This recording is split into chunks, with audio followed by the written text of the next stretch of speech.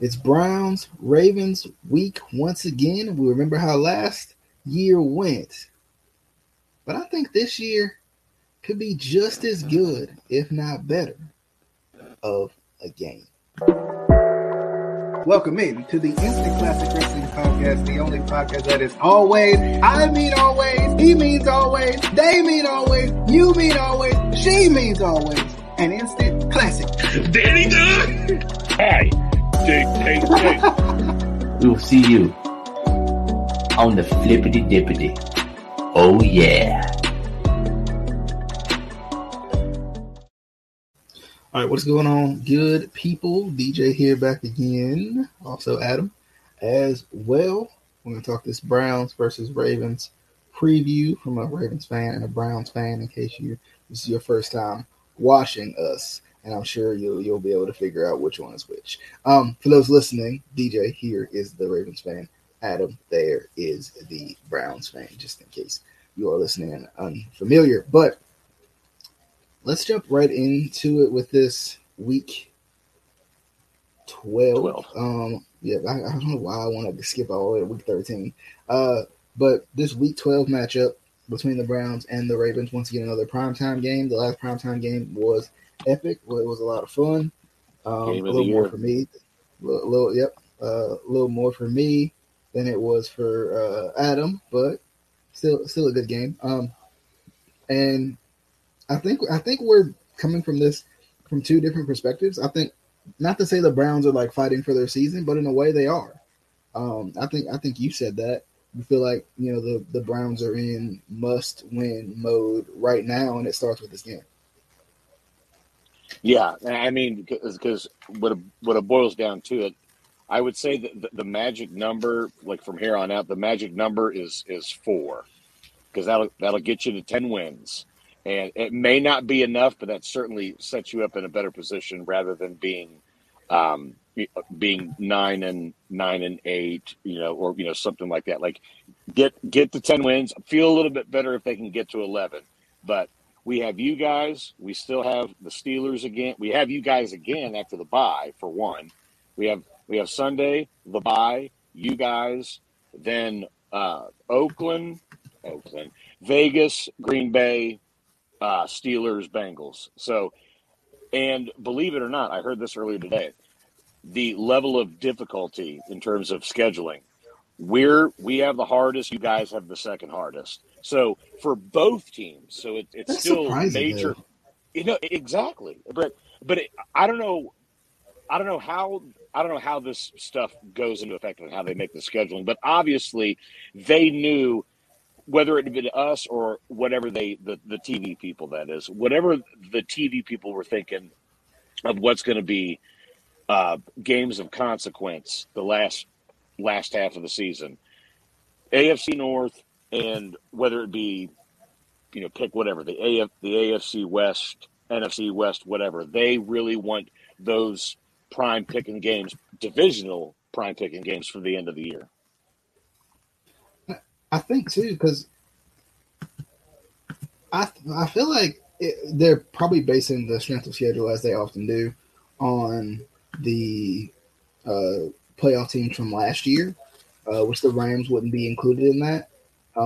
That may be why, because we have the Rams on our schedule. Y'all don't. Y'all have the Packers, and y'all have the Steelers, which I think we can all agree that and we also have the Steelers twice, but I think we can all kind of agree that the Steelers are very up and down, and more so down than they are up, because we have so you guys, the Browns, then we got the Steelers, then we have the Browns again, then we have the Packers, then we have the Bengals, then we have the Rams, then we have the Steelers, which I think is a juggernaut of a schedule to end the season.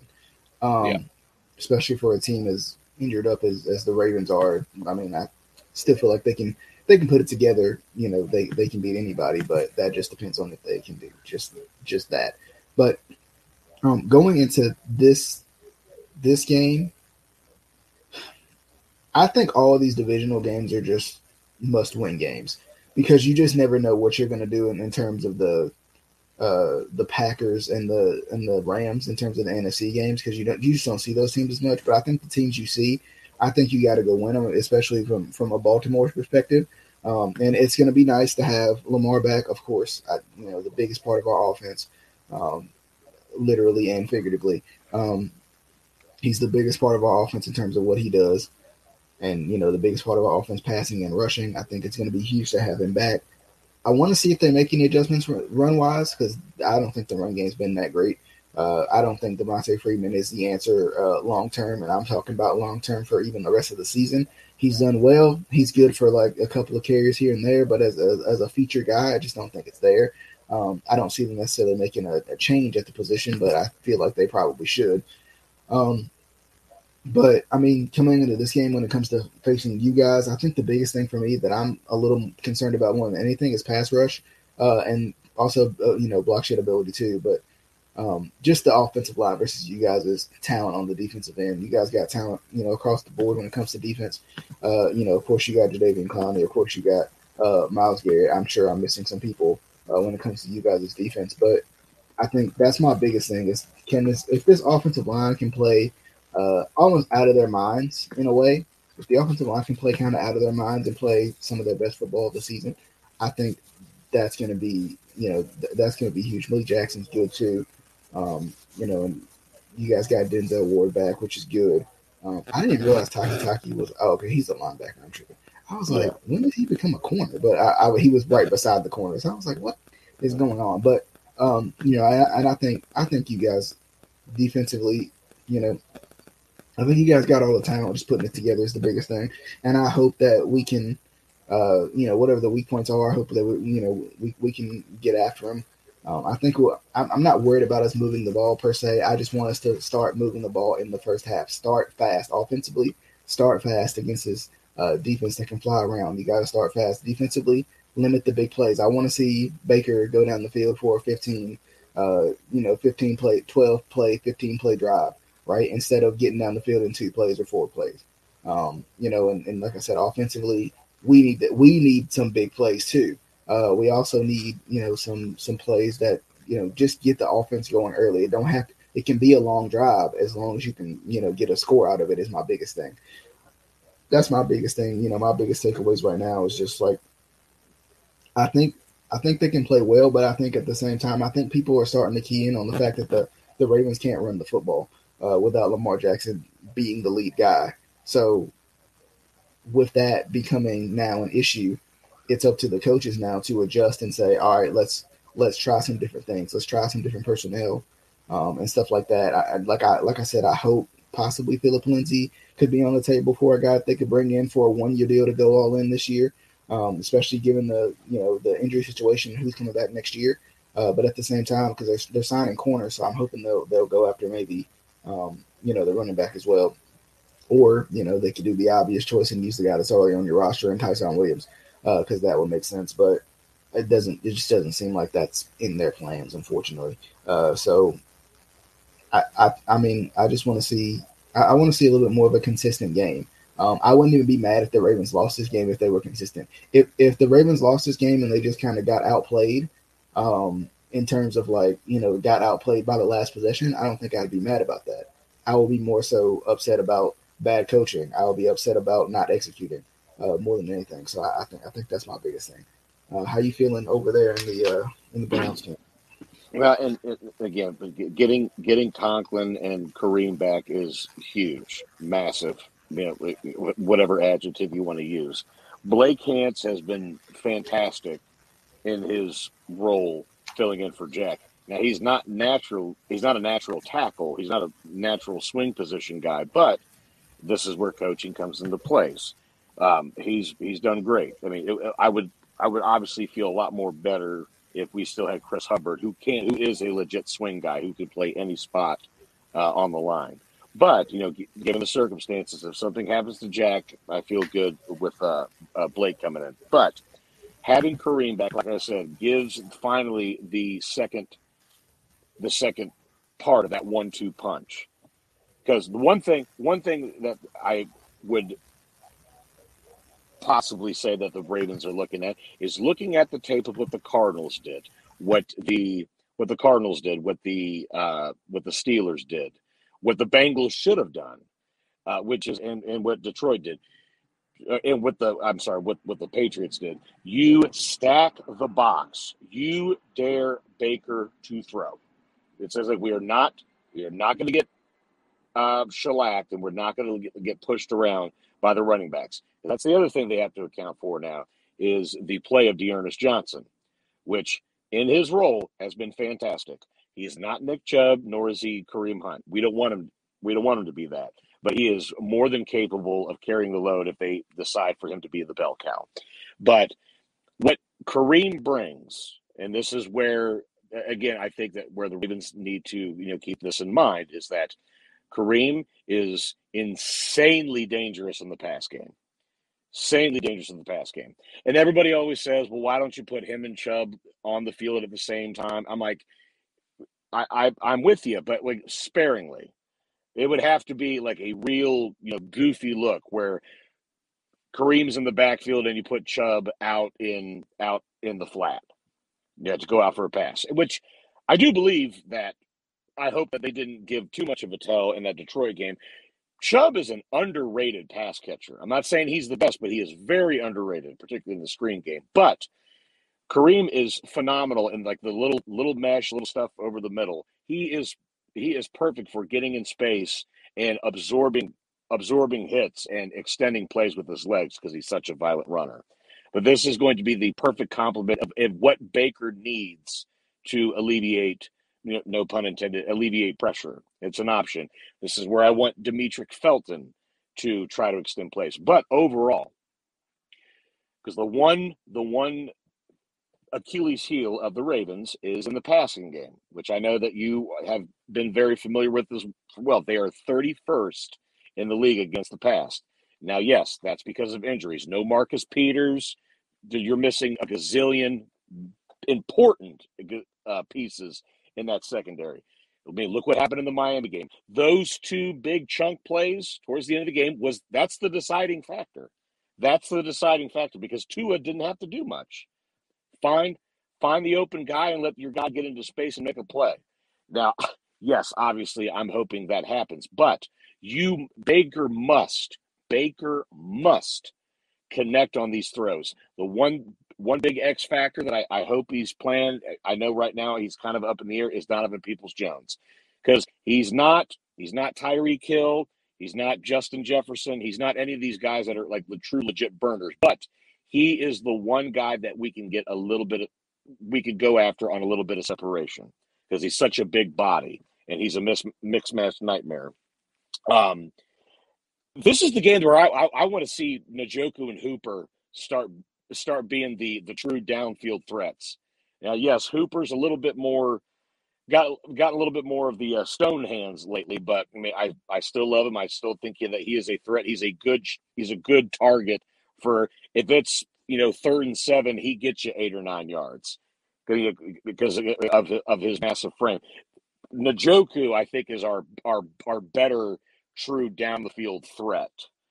Just because, again, big body, he's a freak in nature and whatnot. But either way, given what I think that the Ravens are going to do, and given that their ineptness on the defense, that he has to be able to hit in the pass. Got to keep him honest still with Chubb and Hunt. I mean, that's your bread and butter. But you have to connect on these passes. You have to be able to throw the ball in this game. Defensively, aside from Miles, because again, Miles is going to be Miles. He's going to attract a lot of attention. This is where I need the Maliks and Clowney to really step up. Now, again, Clowney doesn't have to necessarily get a sack. I mean, that's been his one knock. But what Clowney does is a incredible run stuffer.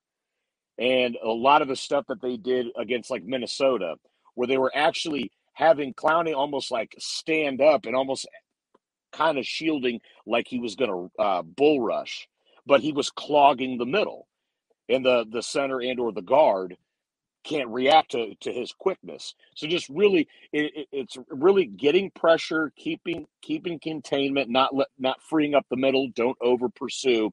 And I really need the linebackers to have a good game, particularly at the linebacker position, because you had mentioned Taki. Taki's just going to be a heat-seeking missile.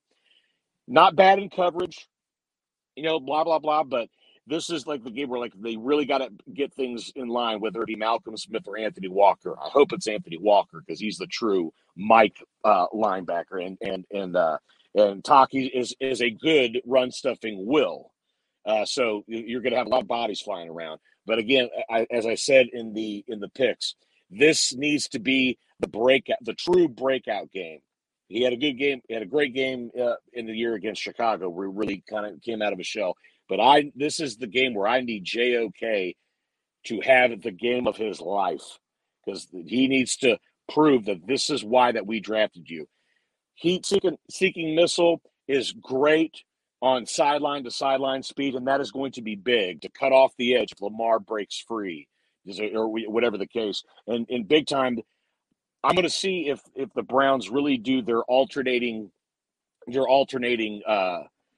back and forthness in the secondary, whether you have Denzel be on the outside and Greg Newsome come into the slot, or really get help from John Johnson, who's been now becoming more of a strong safety, which is more of his natural position instead of being the free safety, where that's where Grant Delpit comes into play. But yeah, either way, like this is the game where like you can't let some of those I want to say unforced errors, but those breakdown in coverage like you did in that Monday night game. It was fun. It was a great game, but that was the sticking point that stuck with me after that game was if Denzel's in, I don't know if that play to Hollywood happens. Maybe he still gets the completion, but Denzel would have at least been in the proper position because everybody got sucked in the one way and Hollywood broke free. So it's just maintain discipline and please, for the love of God, cut down on the penalties. And I think too, like kind of my last point when I think about it, from the Ravens' perspective, given the injuries, no excuses. I don't feel like in that regard, but given the injuries, be great in one area, be decent in another, right? So I would say be great offensively, be decent defensively, right?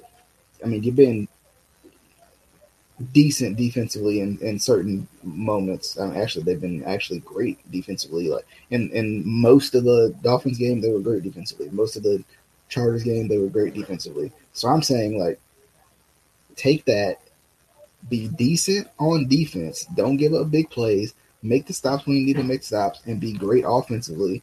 So then that way, something's got to be great. One area has to be great. And I think you're going to benefit more from outscoring the Browns as opposed to you are from trying to shut down the Browns. That's just me. But yeah. And that my last point too is Browns, you got to be better on third downs, and that's on both sides of the ball. You need to extend drives, and you need to get off the field when the time comes. But this is the X factor. The Ravens are not that good on third down, but what they are excellent at is fourth down. That's been the deciding factor in a lot of things is because they're extending drives. That is belief. That is buy-in. That is the confidence that your guys are going to maintain the drive along the field. So we're kind of in the same boat in that regards, but it's just, again, eliminate the penalties, get off the field when it's time to make that play, the money down, get off the field when the time comes, and you got to get a couple of those drives where you extend drives that maybe you get a field goal or just set yourself up for success because this is one of those games where points are at a premium. So if you're in range, you're going to be seeing a lot of, going forward on fourth and whatnot, even if it's kind of in a silly predicament, 4th and 5, 4th and 6, what have you. But you've got to make a play on money downs on either side of the ball. Definitely should be I definitely think it's going to be good regardless. Yes. I think it's going to be close. Going to come down to the wire. Probably going to come down to the whole whoever has the ball last type of scenario. And I hope it's not y'all, given the way our defense is playing this year. That's just me. But should be fun. I'm definitely excited. So it'll be Sunday night football after all the. Well, I mean, you might still be on your last little bit of leftovers from Thanksgiving, but you might have one more plate left in you for the Sunday night game. But it definitely should be fun. I'm definitely excited for this one. Excited to be back on prime time. Hopefully, it's better than the last time we were on prime time. Anyway, as always, hope you guys enjoy. Appreciate Adam coming by. Should be an exciting game. If you got any comments that you want to leave in terms of who you think's going to win, how you think the teams are doing, feel free to no, sir. No, sir. Feel free to, and anybody watching as well, feel free to let us know. But until next time, we'll see you on whatever that next one may be. Like I said before, have a happy Thanksgiving. Enjoy, family, friends, any of your peeps, anybody, any of your Christian Cage peeps. Be sure to enjoy them, and be sure to just have a good holiday. And we'll see you guys on the next one. Until next time.